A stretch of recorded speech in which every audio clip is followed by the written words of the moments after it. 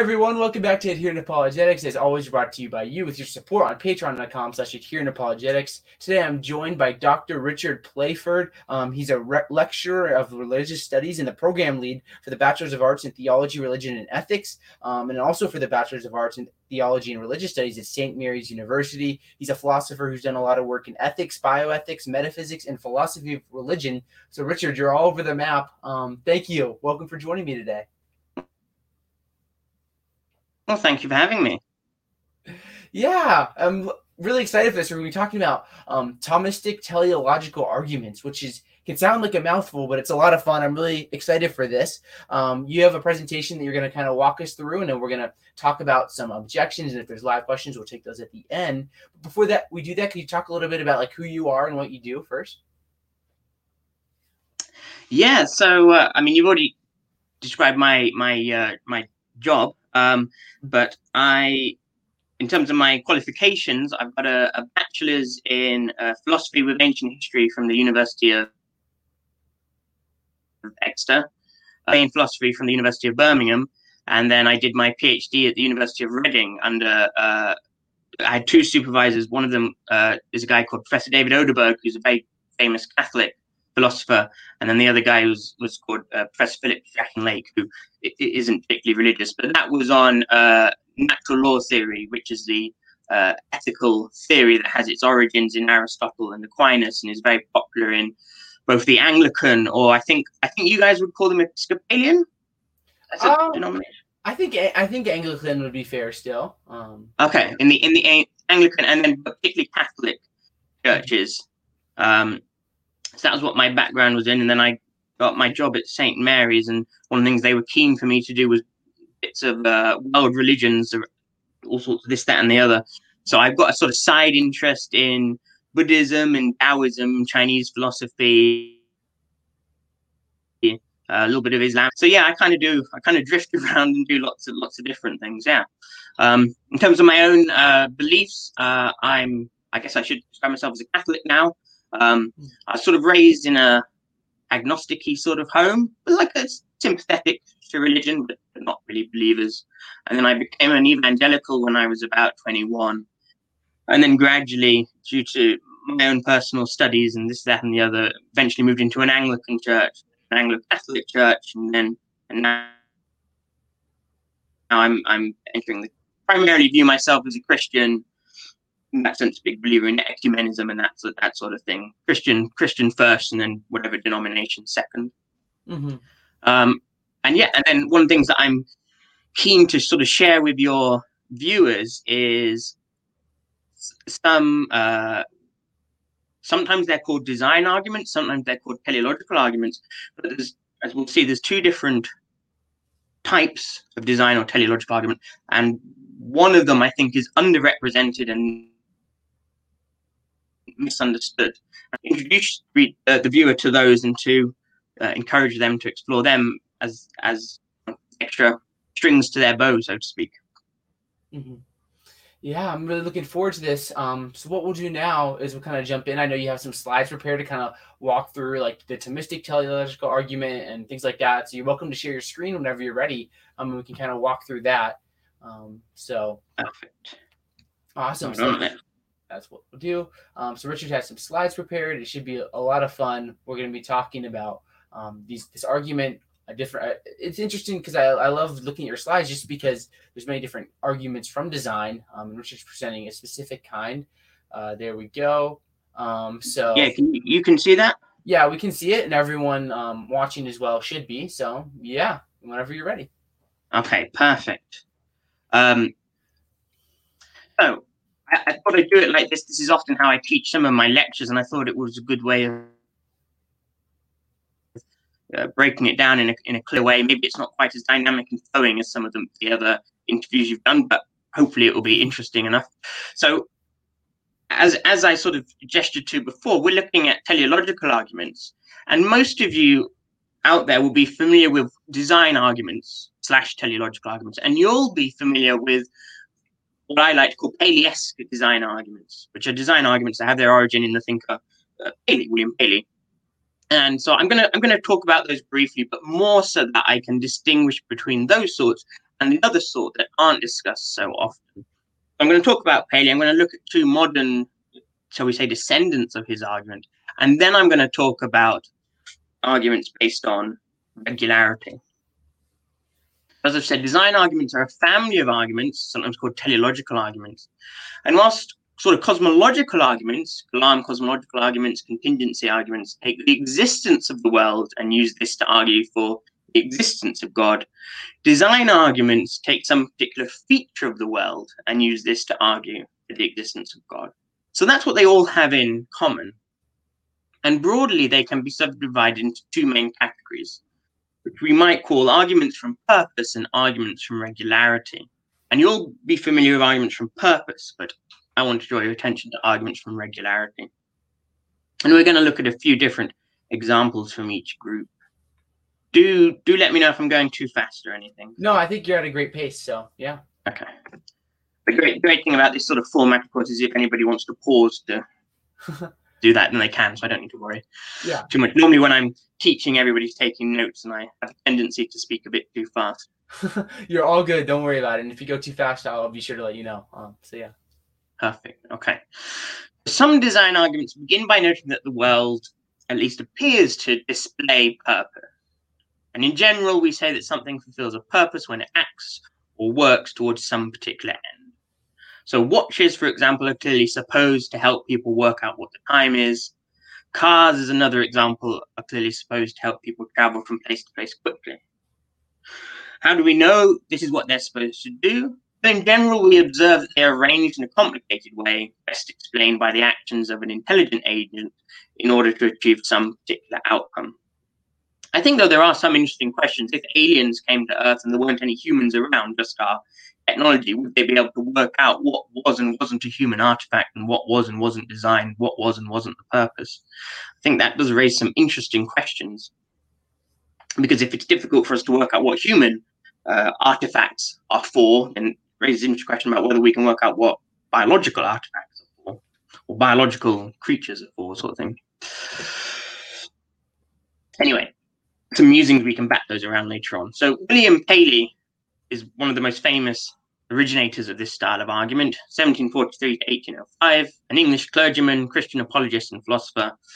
And in his book, Natural Theology, or Evidences of the Existence and Attributes of the Deity, Paley puts forward a design argument for the existence of God.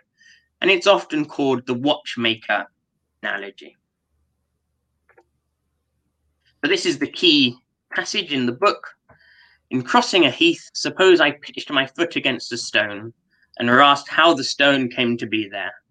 I might possibly answer that, for anything I knew to the contrary, it had lain there forever, nor would it perhaps be very easy to show the absurdity of this answer.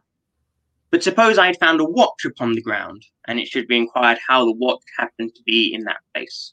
I should hardly think of the answer I had given before, that for anything I knew, the watch might have always been there. There must have existed at some time and at some place or other an artificer or artificers who formed the watch for the purpose which we find it actually to answer, who comprehended its construction and designed its use. Every indication of contrivance, every manifestation of design that existed in the watch exists in the work of nature, with the difference on the side of nature of being greater or more, and that in a degree which exceeds all computation. So breaking it down a little bit, the argument seems to be that the parts of a watch are obviously put together to achieve a particular purpose. So when he writes, when we come to inspect the watch, we perceive what we could not discover in the stone, that its several parts are framed and put together for a purpose. They are so formed and adjusted as to produce motion, and that motion so regulated as to point out the hour of the day. And because of this, we can deduce that the watch must have been designed, and that therefore there must have been a designer. Paley then argues that the universe, more so than the watch, also displays evidence of being put together for a particular purpose. Therefore, if we can infer the existence of a designer in the case of a watch, we can infer the existence of a designer in the case of the universe.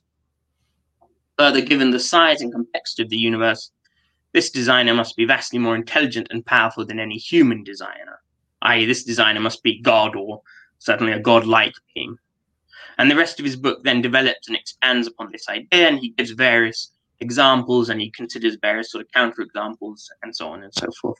So that's the general strategy that he uses. Does that all make sense? Yeah, I'm tracking with you.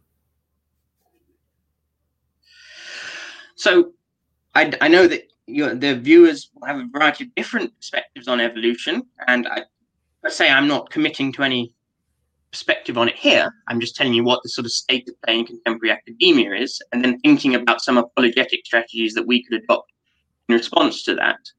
But Paley's design argument in its completely original form has largely been abandoned due to the development of the theory of evolution.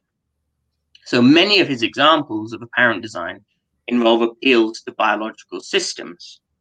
As one example, he argues that the eye is like a telescope. Telescopes require designers, therefore, so he says the eye must require a designer. Now, I'm not a biologist, so I won't offer an in-depth explanation of evolution, but I'll assume you're all familiar with the basic idea: descent with modification, one species slowly transforming into other species in response to evolutionary pressures and so on. So for the sake of argument, let's grant that evolution is true. For my own, if I'll speak for myself here, for my own part, I don't see an incompatibility between evolution and Christianity and so on and so forth. So for me, I'm very pleased to take this option. But it seems to me that even if you don't accept evolution, this is still a good strategy to adopt. Why? Well, the vast majority of scientists believe in the theory of evolution. And if we can grant the theory of evolution and can still float a modified version of Paley's argument, then this would seem to be a very powerful response, as we'd have metaphorically whipped the rug out from underneath our intellectual opponents by accepting their premises but rejecting their conclusion. So it seems to me this is a really good approach to take, regardless of your view on evolution. If your opponent's argument is evolution, therefore not Christianity, or evolution, therefore not God, and you can go evolution but God, you've kind of got them, got them against a wall there. So let's grant that the theory of evolution does provide a plausible explanation for why living creatures have intricate, complex mechanisms perfectly adapted to their environment. As a result, it looks like we can explain their apparent goal-directedness without needing to postulate a designer.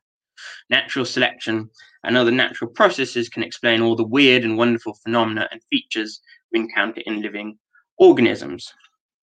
And so we don't need to postulate God in order to explain them. So just a little quote from Charles Darwin to kind of illustrate this thinking. Although I did not think much about the existence of a personal God until a considerably later period of my life, I will here give the vague conclusions to which I have been driven. The old argument of design in nature as given by Paley, which formerly seemed to me so conclusive, fails now that the law of natural selection has been discovered. We can no longer argue that, for instance, the beautiful hinge of a bivalve shell must have been made by an intelligent being, like the hinge of a door by man. There seems to be no more design in the variability of organic beings and in the action of natural selection than in the course which the wind blows. Everything in nature is the result of fixed laws. And that's Charles Darwin. And you can see him directly engaging with Paley there. And an important thing to note, as again from an apologetic perspective, even if you grant all of this to your opponent, none of that disproves the existence of God. Darwin himself thought that the theory of evolution and the existence of God were compatible. But what it does do, which is bad from our perspective, is undermine Paley's design argument for the existence of God. And then potentially it might undermine certain theological doctrines about the precise method by which God created the world, such as six-day creationism. But that's a sort of secondary issue. So just, again, Darwin himself accepted this. It can hardly be supposed that a false theory would explain in so satisfactory a manner, as does the theory of natural selection, the several large classes of facts above specified. So his point is that he thinks evolution is true because of the explanatory scope that the theory has. It has recently been objected that this is an unsafe method of arguing, but it is a method used in judging of the common events of life and has often been used by the greatest natural philosophers, i.e. scientists.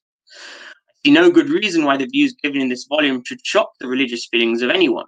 It is satisfactory as showing how transient such impressions are, to remember that the greatest discovery ever made by man, namely the law of the attraction of gravity, was also attacked by Leibniz, a subversive of natural and inferentially of revealed religion. A celebrated author and divine has written to me that he has gradually learnt to see that it is just as noble a conception of the deity to believe that he created a few original forms capable of self-development into other and needful forms as to believe that he required a fresh act of creation to supply the voids caused by, actions of his laws. And so that shows, if anybody ever holds up evolution as a supposedly knockdown argument against the existence of God, Darwin himself would have rejected that. And Darwin himself, the what is he called, celebrated author and divine, Charles Darwin, is talking about a friend of his who was a vicar in the Anglican Church, who felt that evolution was compatible with his Christianity. And it would have been interesting if, Charles Darwin was an old chap by the time he died. It would have been interesting to see if he had lived longer, whether he might have warmed gradually more and more to religious belief. Anyway, make of evolution what you will, and have those debates, and they're very interesting, and I'll happily read about them, learn about them, and so on and so forth. I'm happy to adopt any perspective. But in the contemporary literature, many philosophers, theologians, and scientists think that because of the theory of evolution, Paley's design argument lacks the weight it once had. But there are two modern design arguments based on purpose that perhaps, and I think they probably do, avoid these objections. And so here I'm going to gesture towards them, and then the watchers, the viewers, can go and explore them for themselves. I definitely have a nice soft spot for the cosmic fine-tuning argument. The argument from irreducible complexity worries me for some reasons that perhaps we can go into if you want, but it's still a very interesting argument. So, cosmic fine-tuning argument and the argument from irreducible complexity. What they both have in common is that they try to identify a feature of the universe which cannot be explained by either evolution or chance. Thus, so they argue, the only remaining explanation is that of design, which requires a designer.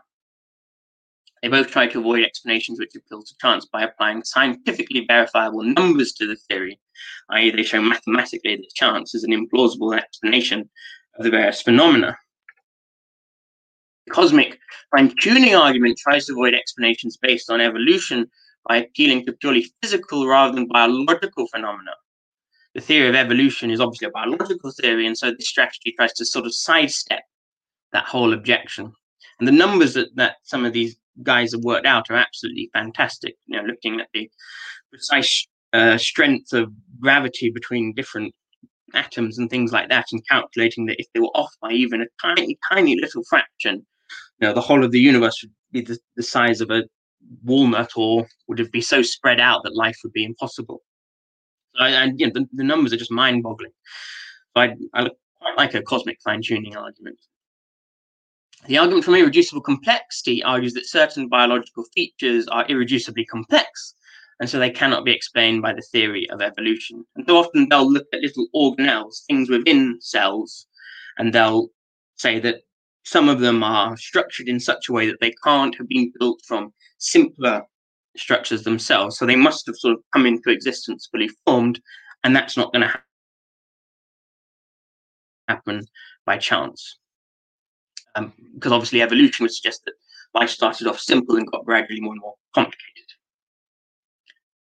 If you're interested and are well disposed towards Paley's argument, then absolutely check out those arguments for yourself. There's plenty of resources available on the internet, easy to find, or I know we're having some questions at the end. I'm happy to make some suggestions off the top of my head if you want me to. Yeah, I'll just say, I know there's some people, skeptics and stuff listening. Feel free to push back. We will answer questions. I think we're about halfway through the slides here. So we'll open it to objections I drew up, or we'll put questions in super chats first. So feel free to put those, but I'll give it back to you, Richard. Okay, sounds good. So this second class of argument, I am fairly confident that a decent number of the viewers won't have heard of these sorts of arguments. Or if you have heard of them, they have been falsely equated with the first sort. So the second sort of argument are design arguments based on regularity. And the most prominent historical argument for the existence of God based on regularity is Aquinas' fifth way. And I'm going to talk you through that.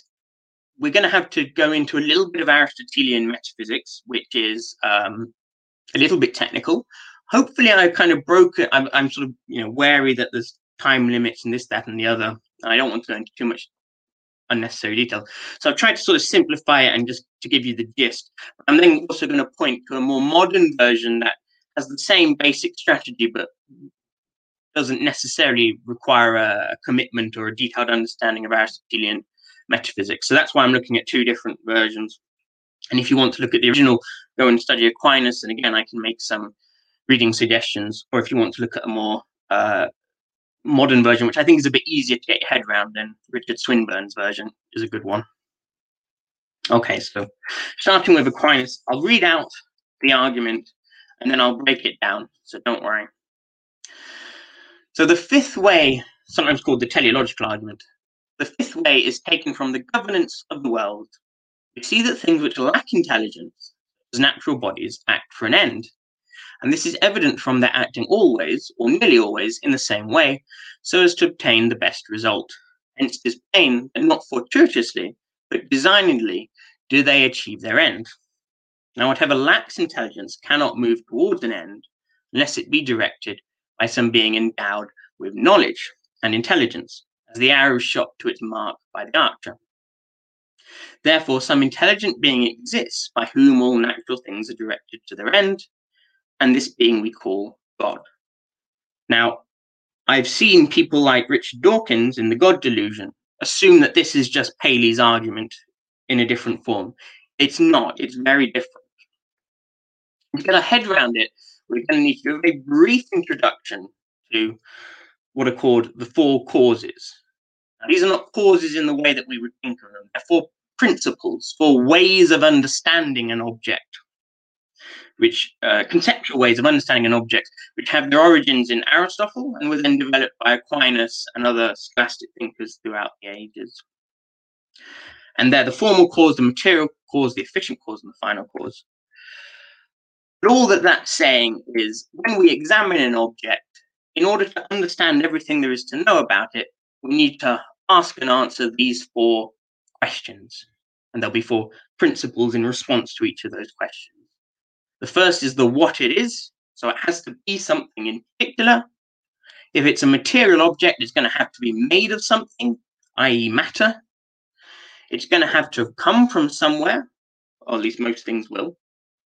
For you, that's your parents. The chair that I'm sitting on, that would be made in a factory by a carpenter, or what have you. And then the final cause, the what it does.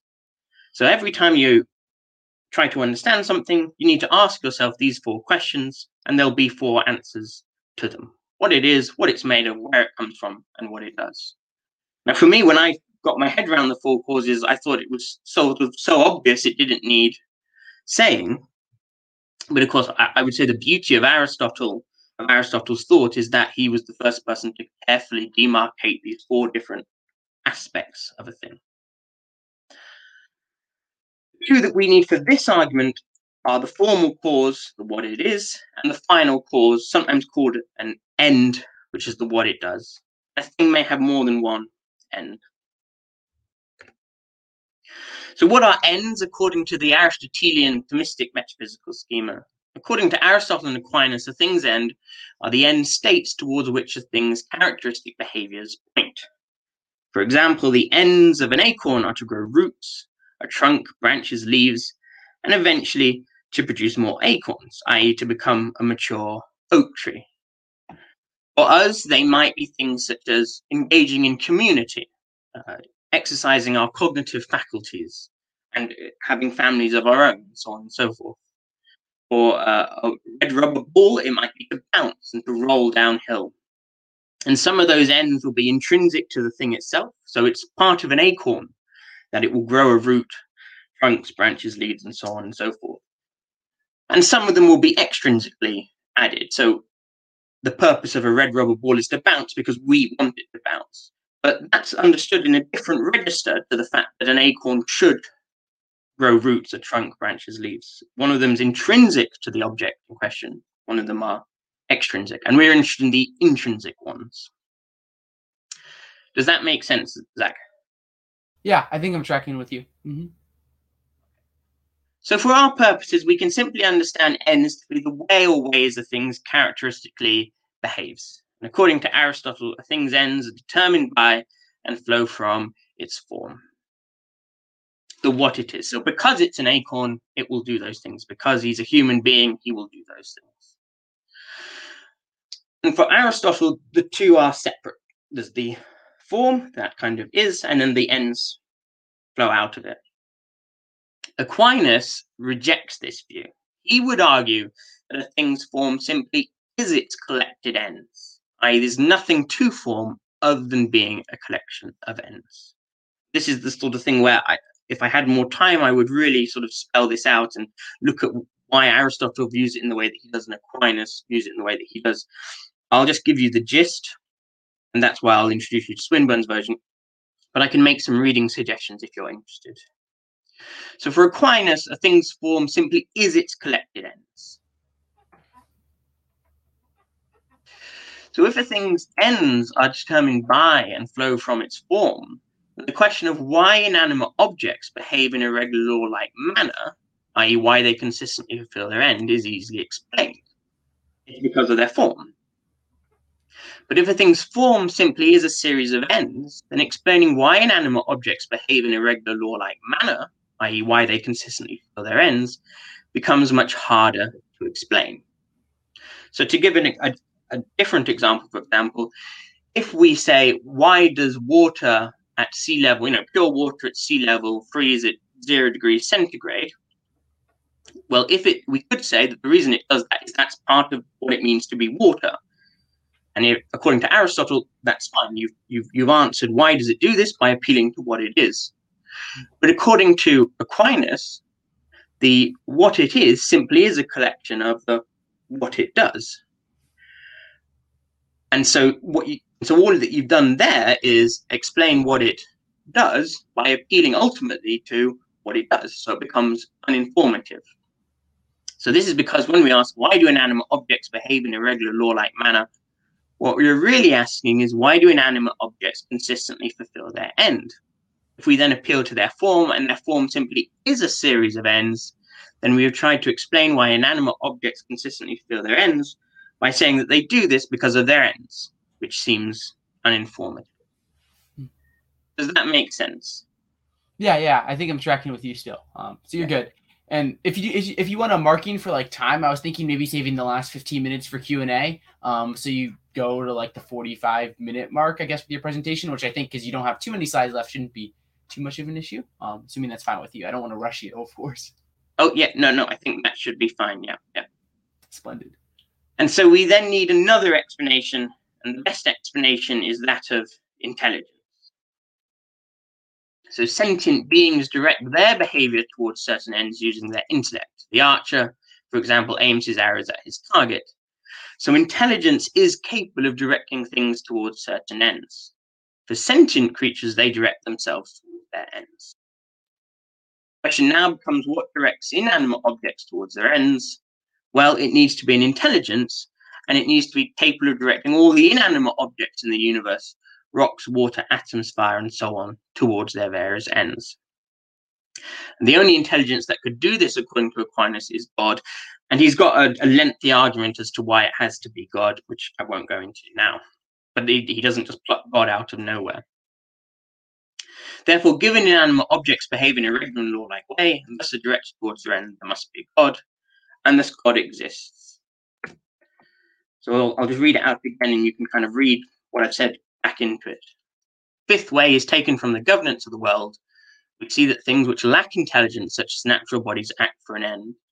And this is evident from their acting always, or nearly always, in the same way, so as to obtain the best result. Hence it is plain that not fortuitously, but designedly do they achieve their ends. And whatever lacks intelligence cannot move toward an end unless it be directed by some being endowed with knowledge and intelligence, as the arrow shot to its mark by the archer. Therefore, some intelligent being exists by whom all natural things are directed to their end, and this being we call God. Okay, I appreciate the fact there was a lot of technical terms there, and I went through that really quickly. During the Q&A, I'm happy to revisit it, but I'll now look at a more modern version that isn't grounded so much in the metaphysics that gets that same basic idea. So I think it will give you the gist, and hopefully will bring greater clarity if you struggle to follow that. Hopefully you got the gist at least, but help, I think. So the more modern version is by a philosopher called Richard Swinburne. He's now, I think he's in his 80s now, so he's not as active as he used to be, but he is one of the big hitters in British philosophy, making sort of philosophy of religion much more intellectually respectable than it was in the mid-20th century. It was very atheistic, the philosophical world in the 20th century, and Richard Swinburne, shall we say, fought the good fight in order to try and he did a lot. You hear that a lot, do you?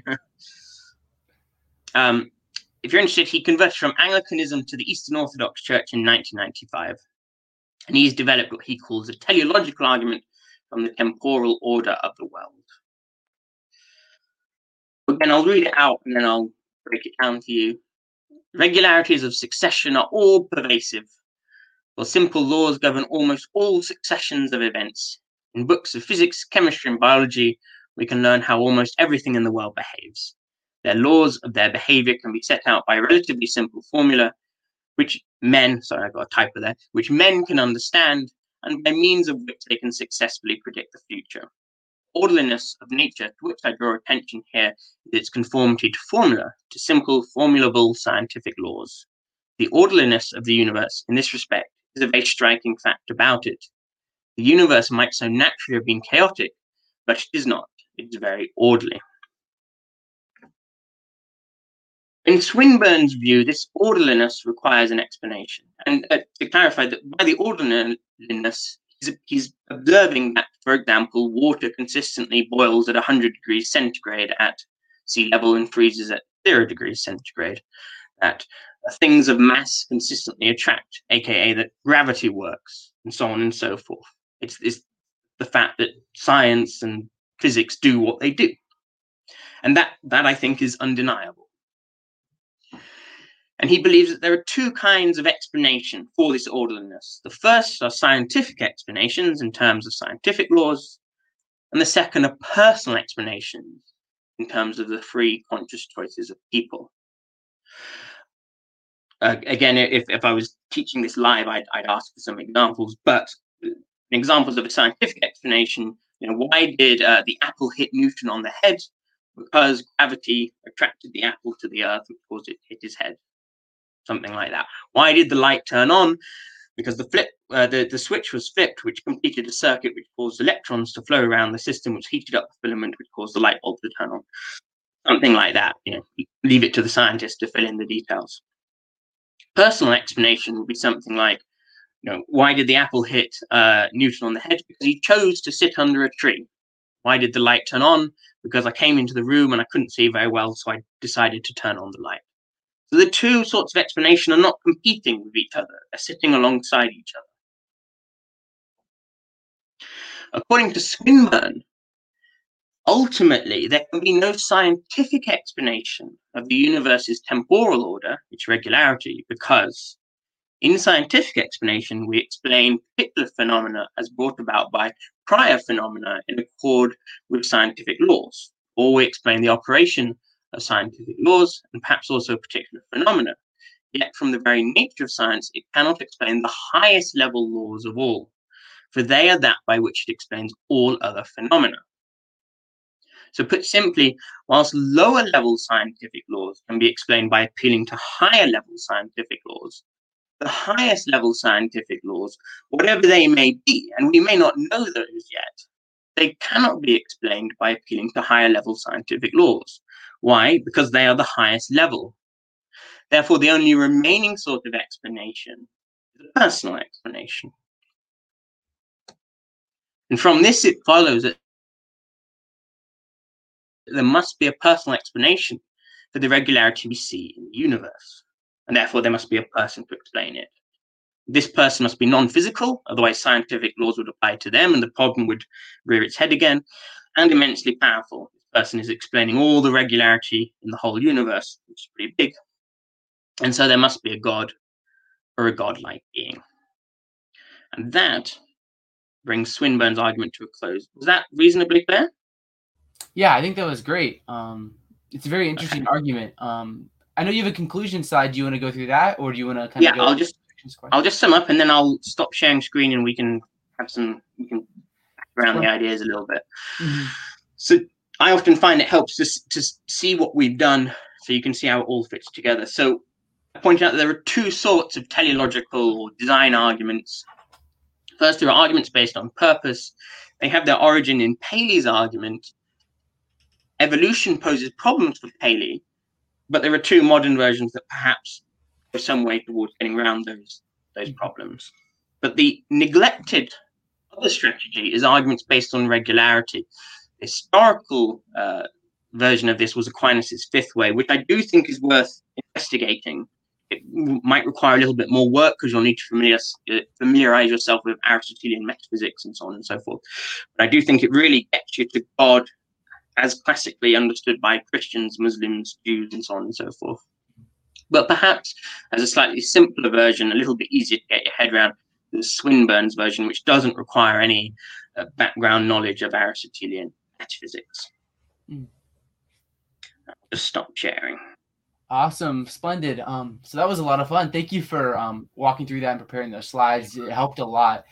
So what I'll do is I'll bring forth kind of like a question I had, and then we'll get to some live questions and things like that. And we'll just kind of go with answering objections and questions for the next 20 minutes or so. But one thing I thought of as you were kind of going through your slides and such is as your argument, it's establishing like we have this like regularity in the universe, like at the fundamental laws of physics or whatever, like whatever that may be. And I think one question may be like, I think skeptics could push back and say, what if these laws are like brute in a sense, or they're just necessary? I could think of like, Graham Oppy is a big fan of like having these like necessary facts at the foundation. Like we'd say, I think you would agree that like the laws of logic are in a sense necessary. So like, couldn't there be like a fundamental like law or something that would be necessary that would kind of cancel out the need for like a personal explanation, this teleological argument? Yeah. So I think that is a sense. I was thinking of the other day, and I finished preparing the slides, and I was mulling over what might they throw at me, and I was and what are the standard sort of things. That's one thought that occurred to me, and I think there's a sense in which that is a valid response, and it's also a valid response to contingency arguments for the existence of God. Maybe the universe just is, and there's a sense in which, per se, that's a coherent way of viewing it. The cost of that view is it means that ultimately certain things are inexplicable. There is no answer, and you have to abandon what's called the principle of sufficient reason, which suggests that for any event, state of affairs, fact, there must be an explanation to explain it. There must be a sufficient reason. And once you start postulating brute facts, then ultimately you've rejected the principle of sufficient reason. And if you're prepared to do that, then that's fine. But don't underestimate the cost of doing that. Once you chuck out the principle of sufficient reason, then your warrant for expecting the universe to be understandable, to be amenable to science, and thus your warrant for doing science, your warrant for assuming that the world will behave in a regular way and that there are explanations for things, that goes out the window. And I think you're then left with quite an extreme form of skepticism, where you can't really know anything. And I think that's fine. I think skepticism is like full-blown skepticism, where you really do reject, for example, the claim that the sun will come up tomorrow is coherent, or it's a coherent worldview. I think for me, though, I do know that the sun must come up tomorrow. How do I know that? Well, there must be an explanation. If there's an explanation, then that looks like I'm affirming the principle of sufficient reason, and thus you can't simply assert that these things are brute facts. I do have a sort of grudging respect for but in the modern sense of the word. The modern sense of the word skeptic means something different. The ancient Greek skeptics thought that you could know nothing. They didn't even know whether the sun would come up tomorrow, whether water would quench their thirst. They didn't know anything, and they really embraced that and tried to live out those values. And I have a sort of respect for that. But I do think that that's the cost if you reject the principle of sufficient reason. And that's how you could, yes, assert that these are just brute facts. Yeah, great. We'll go to some live questions here. Writer John Buck had a super chat saying St. Thomas is the GOAT. So thank you for that. Thomas Aquinas, definitely a great guy. And he also has a question that came in the form of a super chat. So thank you so much for that. Really appreciate your support. He says, would panpsychism, that's just being consciousness is a fundamental feature of the world, be a sufficient naturalistic explanation of goal-directedness in nature? So what are your thoughts, Richard? So panpsychism is a fun one when I first learned about it. So panpsychism is the view that the fundamental building blocks of the universe are phenomenological states. Now, those might be sort of proto-mental states as opposed to fully fledged ones. So it might not be, for example, that anger and pain and pleasure and happiness are the building blocks of the universe. It might be the building blocks of those higher order mental states. But basically, the idea is that there's this sort of phenomenological mental character written into the very sort of fabric of the universe. In terms of would that be a sufficient explanation? I think potentially, but you're going to have to say that not only are phenomenological mental states part of the fabric of the universe, but also that what are called intentional states are part of the fabric of the universe, i.e. aboutness, and so on and so forth. And so an example of a human intentional state is I can think about the weather, and that might make me feel, that's a qualitative state, happy or sad. There's the qualitative component and the intentional component. The intentional component is the goal-directedness component. So I think that if you expanded your account of panpsychism to include intentional states, so you have goal-directedness built into it, then yeah, then you could get your sort of goal-directedness in nature. Ultimately, I think you'd still then be left with a sort of, well, why is the universe built like this? You know, this goal-directedness built into nature. Now that's then more perhaps, and again, you'd either have to reject that and just claim it's a brute fact, in which case I'd appeal to what I said earlier, or you'd have to give some other form of explanation. There we are more in the realm of perhaps a cosmological argument for why does it exist? Why does it exist like this? So the short answer is I'm open to the possibility that might work. The other thing I would say is that that's a big commitment to avoid.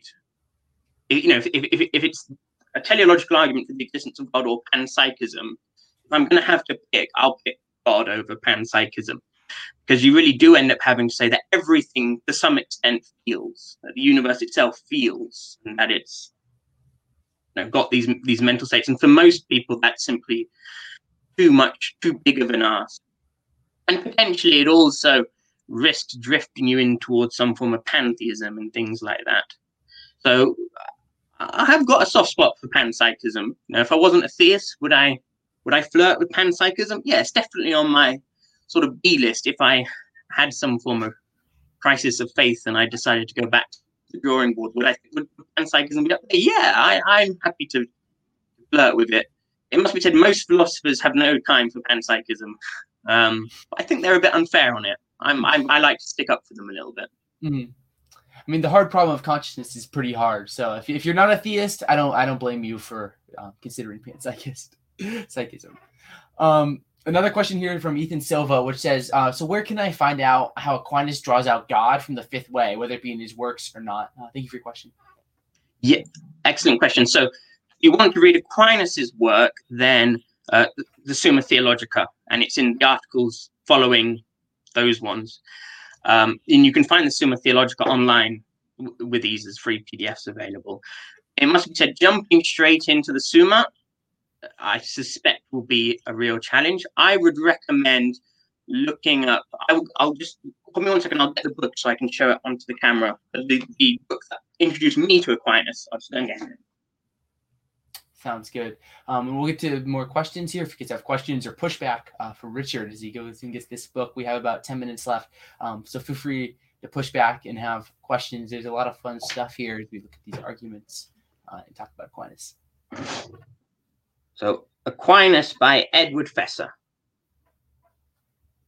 Ed Fesser, a very good Catholic philosopher, but you don't have to be Catholic to benefit from him. That's a really nice introduction. I'd say start with that, and it will give you the gist, and then have a read of the Summa with what you've learned from that book in mind. So yeah, I'd start with Ed Fesser's Aquinas. Awesome. Another question here from Spartan Theology, which says, could the multiverse be an explanation of all this? And it just so happens we are in a universe with these features. So the multiverse explanation, or multiverse sort of theory, I think is a good response to the cosmic fine-tuning argument. Potentially the multiverse itself would require fine-tuning. Maybe it only pushes the problem back one stage, and that's sort of where my knowledge begins to peter out of that particular argument. But I'm interested in reading that. In terms of the second argument based on regularity, I don't think the multiverse is that sort of hypothesis. The multiverse suggests that our universe is part of a bigger multiverse, which is itself law governed of regularity, and that it's just one universe amongst many with varying different qualities and features and settings for all the different values. But the multiverse itself would require regularity and law-like behaviors. And so, again, all you've done is gone back one level by appealing to, you've explained the highest level scientific laws in this universe by appealing to higher level scientific laws in the multiverse. Great, but Swinburne's point is at some stage you'll arrive at the highest level, and then you're going to need to have an explanation for those if you principle sufficient reason, and therefore you're going to need to have some form of personal explanation. So no, I don't think that's going to work. I think that will just push back the problem one stage. Awesome. One kind of very common objection that I'd love to bring up with you, just to design arguments in general, is like, just who designed the designer? I think it was Richard Dawkins that's made this objection really popular. So when someone brings this forth, like, how do you respond to this objection? So there's two responses. The first is a cheeky response, but it's worth bearing in mind. So you get this sort of criticism, because you also get, who created the creator, the cosmological argument. Technically, you could respond by saying, I don't know, and it doesn't matter. That the universe was designed and that it was designed by God. And you could allow that God himself is designed. But that's a separate question. That doesn't, the fact that God now requires a designer doesn't negate your previous argument or the requirement of the universe to be designed by God. So the example I give, I've now got a son. Okay, so you could ask, who is Isaac's father? Ah, well, it's Richard. Okay, well, who is Richard's father? I mean, it doesn't change the fact that Isaac's father is me. Our father doesn't mean that I can't be his father, and that can't be a suitable explanation for at least some of his existence. So one response is that it doesn't matter, but I can see what the atheist is driving at. What they're driving at is, if presumably God doesn't require a designer, and therefore why can't the universe require a designer, and so on and so forth. And so the short answer to that is, the universe is a contingent entity which has these various features that require an explanation, such as goal directedness and so on and so forth. And therefore it requires a designer or a creator or something like that. And then God himself is postulated as a necessary being who does not, in a sense, have those features, or at least not in the same way, and to have an explanation designed or anything like that. And again, Aquinas does a really good job of explaining why this is the case. God, for example, according to Aquinas, it's not that God has existence, it's that God is existence. God exists out of his own necessity. and so God could no more be designed or created. Having some IT issues? Yeah, I think my internet's starting to get a little choppy. So what I'll do is I will turn my camera off. Hopefully this helps for the last few minutes. Can you hear me okay?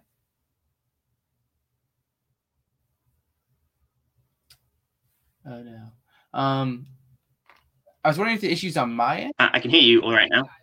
Okay, I think the issue is actually on your end because I'm looking at the live broadcast. So you might be a little frozen there for a second. And it's funny because I always just assume it's me because I'm out here in the bush, but I don't know. My apologies. I don't know what's going on. But we're kind of here towards the end. I'd love for you. I love this argument just because it gets around a lot of like common objections, I think, to teleological arguments. Like I sent you that list of objections, and I was looking at them just like right now, and I'm like, a lot of these that I think can kind of get surpassed with this kind of Thomistic teleological argument. So my last thing for you is just if there's any kind of like last thoughts you want to bring up, and then just kind of like people want to like follow your work and stuff. I know you have a YouTube channel, The Philosopher's Cave, I believe it is. So lots of great stuff there. So feel free to like give any like things you didn't get to say and bring those up and how people can follow you, Richard.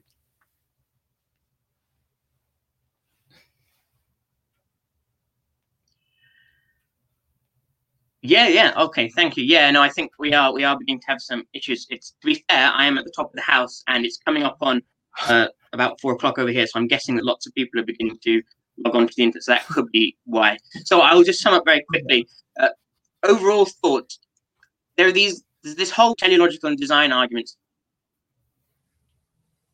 that are neglected, and if you're an apologist or a Christian philosopher or a Muslim or Jewish philosopher, then these are worth understanding and having at your disposal.